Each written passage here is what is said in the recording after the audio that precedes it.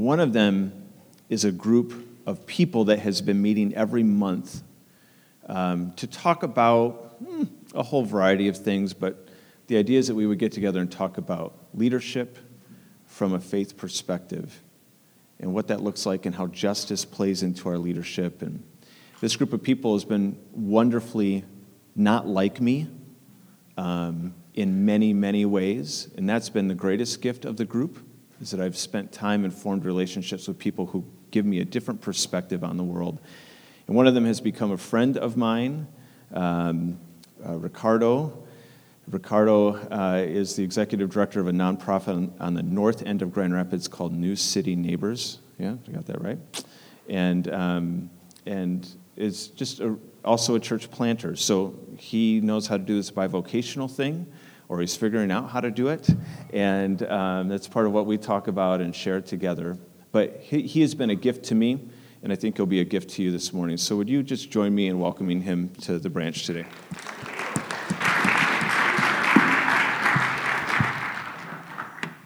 Good morning. It is such a pleasure to be here today. Thank you, Chris, for that wonderful introduction. We have been a part of something called the Micah Group.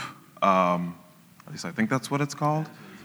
I don't know if we ever had an official discussion as to what it was called. But the idea is people from around the city, leaders, faith leaders, getting together, encouraging one another, sharpening one another. And that's been such an enriching experience. Getting to know Chris has been great. I'm actually a church planter, and our church is not too far from here, not even a half mile. So to just know that there are these awesome things happening through the branch and getting to learn about Chris's journey and about your journey as a church has been encouraging to me. So I'm going to start with a word of prayer here, and then I'm just going to jump right into the book of Mark, if that's okay with you guys. Sound okay? You got to talk back to me. Okay? My church, my culture, you talk back to the pastor. It's not a bad thing, I promise, okay? There's this interaction, so let's pray together. Lord, we come before you now in the name of Jesus, and we ask, God, that you would open up our hearts to your word, to what you have to say to us this morning. Lead us and guide us. Teach us your ways. Open our eyes. Give us your vision, we pray. In Christ's name, amen. So I want to start off by asking you a question, and then we're going to go into Mark chapter 8. But the question, or something for you to think about is, when is a time you might have missed something that in hindsight was completely obvious? So I'm going to say that again. When might you have missed something that in hindsight you look at it and you think, man, that was so obvious? Can you think of a time like that? Cool.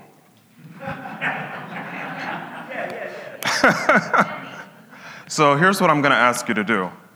I'm going to ask you to turn to someone next to you and describe that experience. So we're going to do some interactive learning and preaching here. I'm not going to do all the work today. I don't get paid enough for that.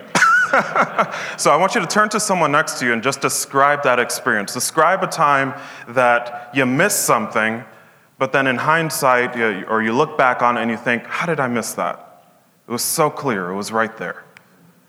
All right, so go ahead and talk to your neighbor.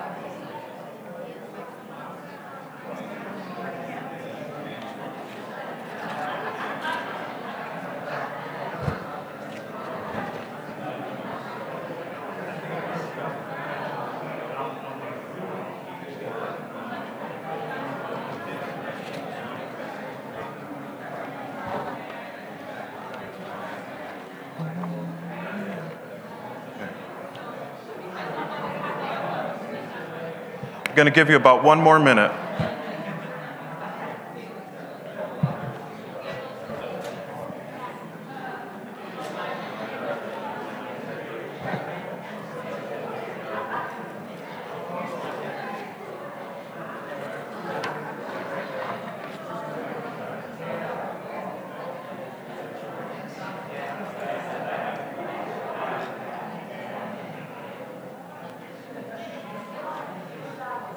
I'm going to give you about 30 more seconds here. Make sure you hit the highlight of your story.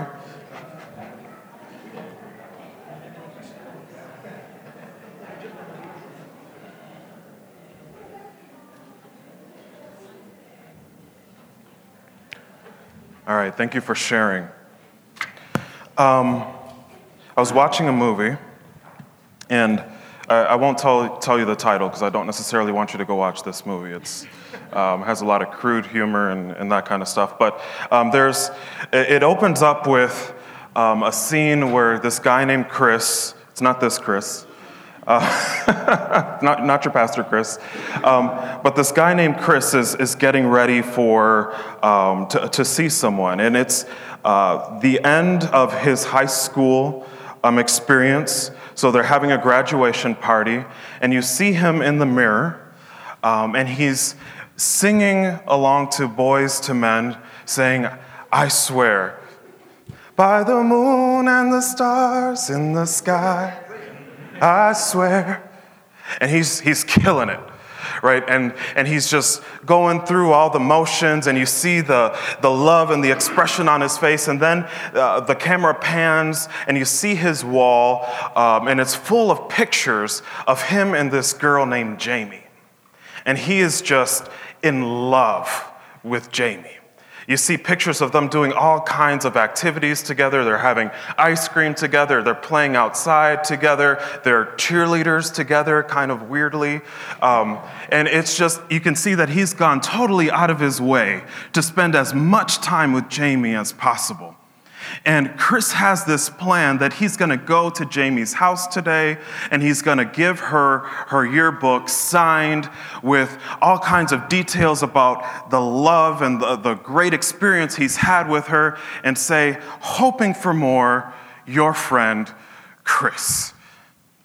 And so Chris goes over to Jamie's house, and there's actually a house party there happening, and he wasn't expecting that, and so it becomes this weird and awkward moment, and he's trying to get her attention, and he's trying to just kind of like shake her and say, "Look, I need you to read this." And when she finally hears the words, she turns to him and she says, "Oh, Chris, I love you too, like a brother." She completely misses everything that he's saying, everything that he's intending for her to see, all the love and the affection that he's been given her. She just completely misses what he's doing. Now, you guys have been going through the book of Mark, and I really enjoy looking at the book of Mark for specific reasons. If I had to give Mark a theme or kind of a subtitle, it would be Mark, we're idiots, or we're fools, or we completely missed it like 5 times. The story of how 12 guys following Jesus needed Jesus to explain to them at least 50 times who he is and why he was there. It keeps going past their heads over and over. And Mark chapter 8 is right in the middle of the book.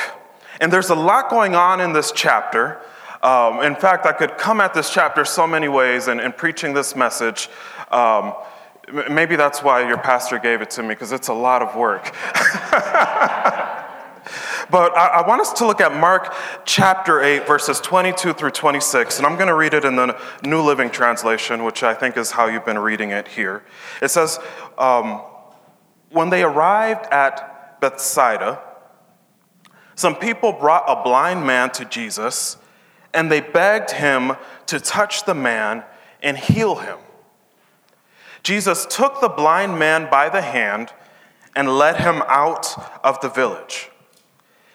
Then spitting on the man's eyes, he laid his hands on him and asked, "Can you see anything now?"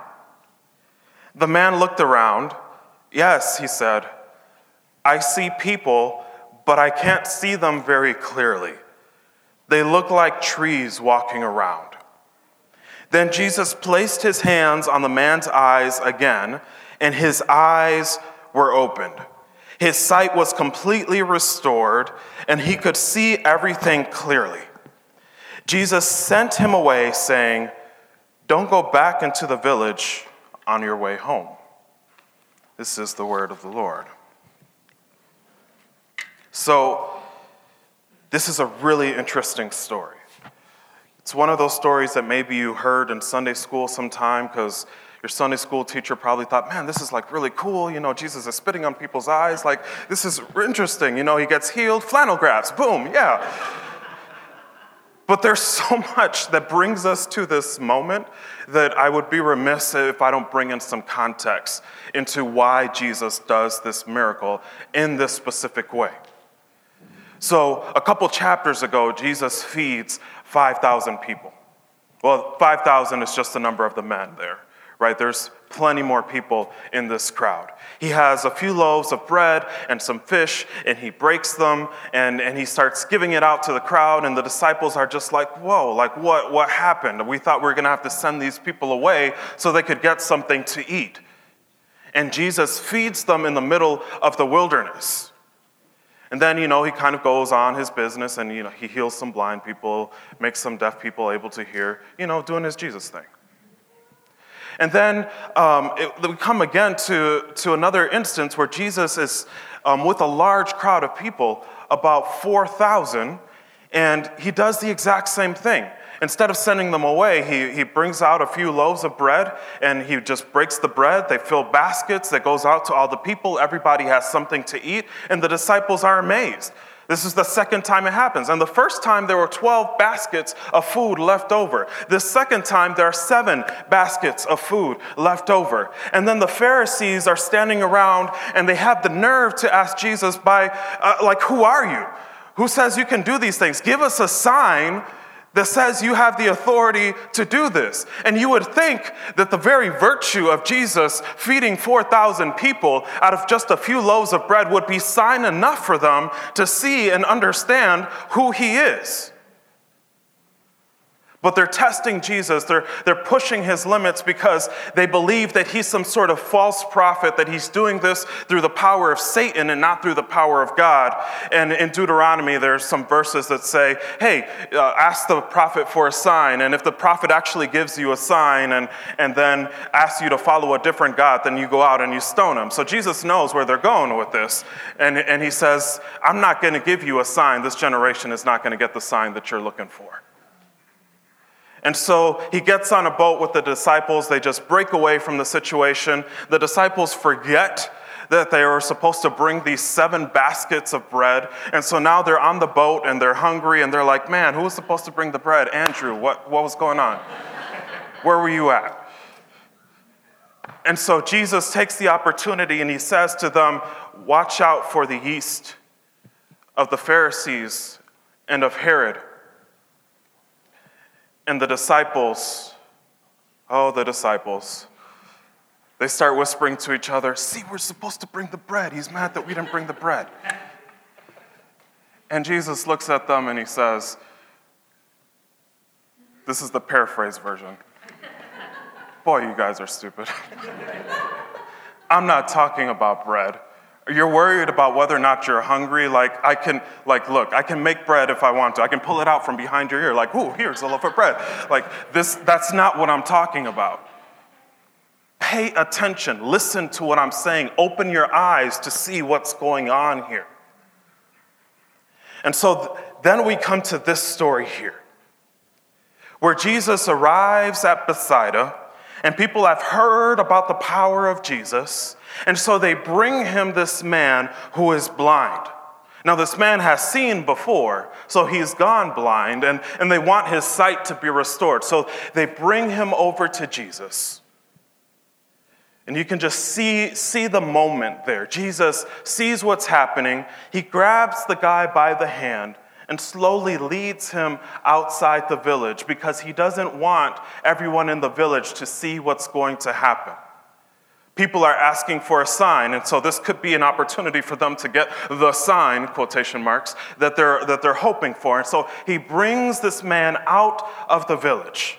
And then he does something that's totally bizarre. He spits on his eyes. I'm sure that's not how you would want your sight received, right? Like, you don't want some guy that you heard could heal you to just go up to you and spit on your face and say, hey, can you see now? But that's what Jesus does. Jesus spits on his eyes, and there's this weird, unique moment. And the man looks out and he says, what do you see? Can you see? Can you see now? And the man says, well, kind of. I see people walking around, and they look like trees. Why didn't it work the first time when Jesus spit on his eyes? So like I said, I'm a church planter, and church planting in this generation, I guess, is pretty interesting. We get an interesting collection of people that come and visit and check us out, and a lot of them stick around and some of them don't.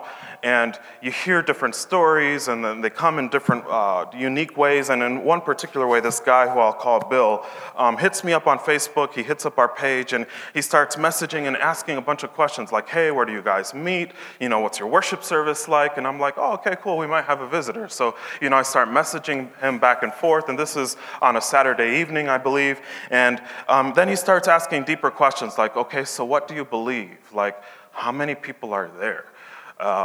What do you wear when you go to worship? Like, how are the seats set up? How liturgical are you? I'm like, wow, this is getting really specific. So I'm going through and I'm answering his questions as best as I can. And eventually I just say, dude, I think you just got to come check it out. Like, you're asking a lot of questions, and I'm trying to answer as best as I can. I'm not sure you're quite understanding where I'm coming from, because at our church, we don't sit in rows. We sit around tables. We have coffee together. We do more of a Bible discussion than a sermon most often. At the end of the month, we do more of a formal worship service, because that's just kind of where we are as a church plant. And so he finally decides, okay, I'm going to come. I'm a little nervous. I'm going to check this out. And so he comes to church, and he engages with us a little bit. He grabs some coffee. He sits down, and then he just goes quiet for the rest of the time. And everyone around the tables are engaging in Bible study and discussion, and they're trying to, just discover what this God thing is. And he just kind of sits there sipping his coffee, listening. And then it's time for us to go, and so I give him a hug, and I say, hey, if you ever want to grab coffee and talk about what you experienced here, because I'm really not sure where he's at, and I want to make sure that, we connect. If there's something there, I want to be able to walk with him a little bit. So I said, sure, I'll hit you up, we'll do some coffee. So a couple weeks pass by, and I get out of work a little early, and we meet at a coffee shop close to downtown, and we start talking about his church experience. And what I begin to learn about Bill is that he's someone who has been seeking God for a very long time. But Bill has been a victim of what we like to call church hurt, which should be like in the book of psychology by now, as a condition. And he's been through a lot. So he grew up in a small town, and he went to this very conservative church where there was just like a lot of rules. He didn't quite say it this way, but the picture he painted was there was like a list of rules on the wall almost when you walked in. This is what you have to do. You can't do this, can't do this, can't do this, can't do this.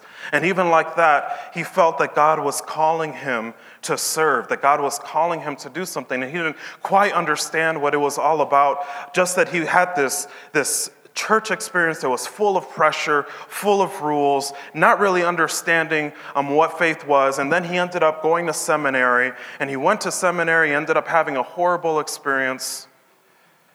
There was some abuse that happened there, some spiritual abuse, and now he doesn't go to church at all. And I start talking to him about this experience, and I'm asking, like, how can I help you? Is there anything we can do? And he says, well, I just can't. I just can't go to a church like this again. I'm like, cool, okay, we're not a church like that, so we got that covered, right? He's like, no, I can't go to a church like that. I'm like, no, I got you. Like, we're not that church. Like, it's okay. You know, you've seen how we are. We don't do that. We're almost the complete opposite.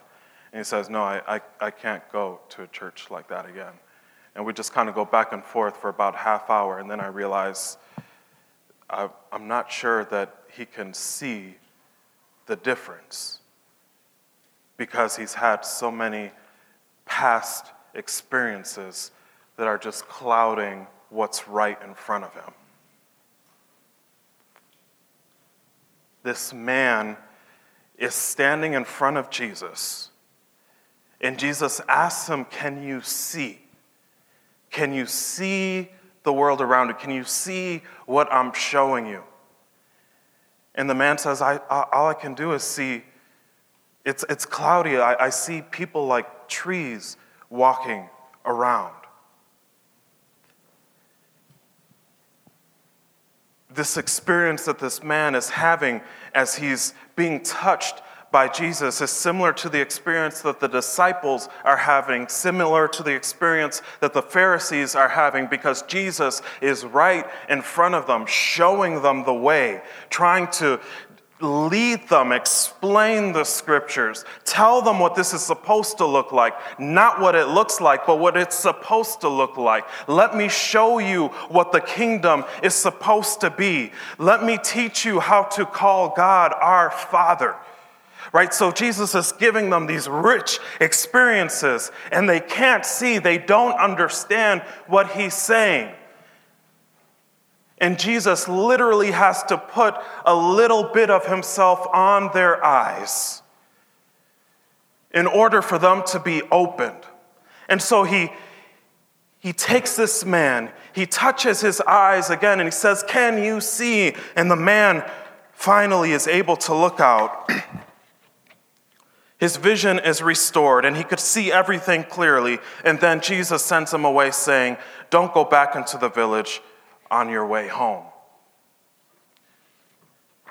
Now the disciples here learn a little bit of something. There's something that's being pulled away from their eyes too, because then Jesus gathers his disciples and he asks them the question, who do people say that I am? And then finally, the revelation is given to them. Finally, they're able to see Jesus for who Jesus is. And one of them says, some say that you're a prophet. Some say that you're Elijah. Some say, that you're a great teacher. But who do you say that I am? Have you finally understood what this is all about? And one of them says, well, I believe that you are the Messiah. Now we're getting somewhere. Now we're finally understanding. Now we're finally able to see past everything that we've missed. See past the experiences. See past the laws and the traditions of the Pharisees. See past the rabbinical teachings into what God actually intended, what God was hoping for them to live into. That they would see that it was God, Jesus, Emmanuel, God with us. That God is here with us.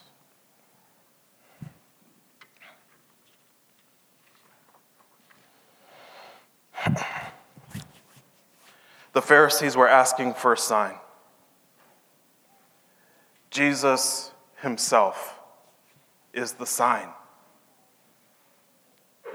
And I don't know where you guys have come from. I don't know your story. I don't know your journey or how you arrived at this place. I don't know if you're a visitor here. I don't know if you've been here since the get-go.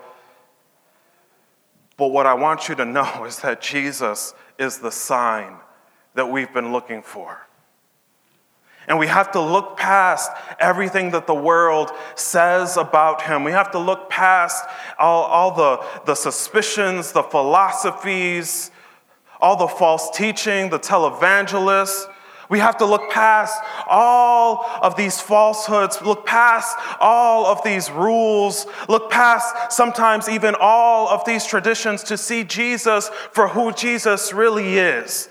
That God is here, standing right in front of you, wanting to give you everything that you need. We're looking for a sign, and the sign is right there.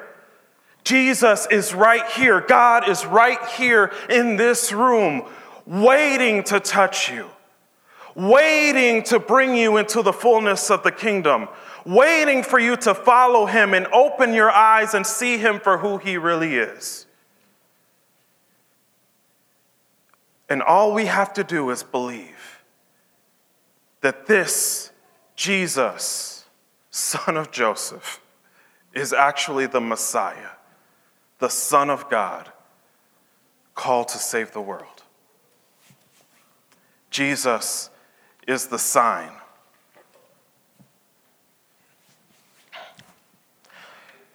So I had another experience with someone who was visiting our church, and I'll call him Hector. And Hector comes in, and he's been through a lot.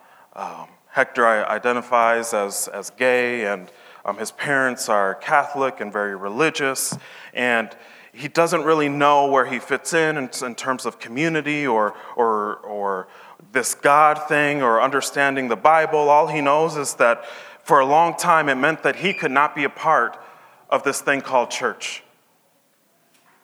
And so he comes in and he starts hanging out with us and he's spending time with us, and then we make a call to see, like, who wants to be a member of our church? This is an opportunity for you to join. And I look over and he's standing up, and I'm like, inside of myself, like, whoa, what just happened? What happened here? And so I go over and I talk to him and I said, I saw that you stood up. Tell me a little bit about that. What's happening in your mind and in your heart? And he says, I don't really know how to explain it. All I know is that whenever I'm here, whenever I'm in this room, whenever we're talking about God, suddenly I feel lifted. I see myself in a different way. I feel like this positive energy is just calling me and embracing me and telling me that I'm loved. There hasn't been a moment where I've walked away from here not feeling better than when I walked in. That's God in the room. Jesus in the room, pulling away the veil, pulling away the things that would blind us from seeing Jesus for who he really is. And so I want to close with these words here. It's actually from a well-known hymn.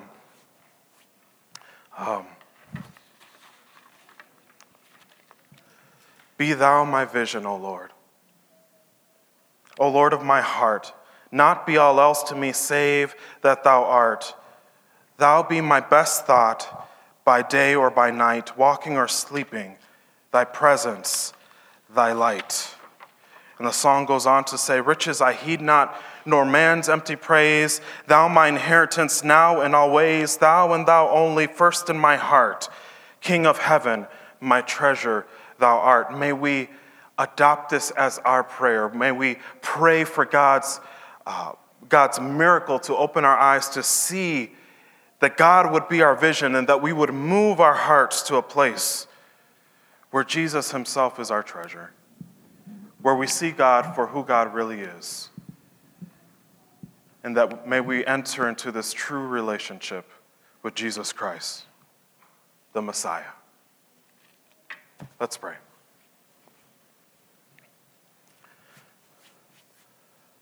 Lord, we thank you for opening our eyes.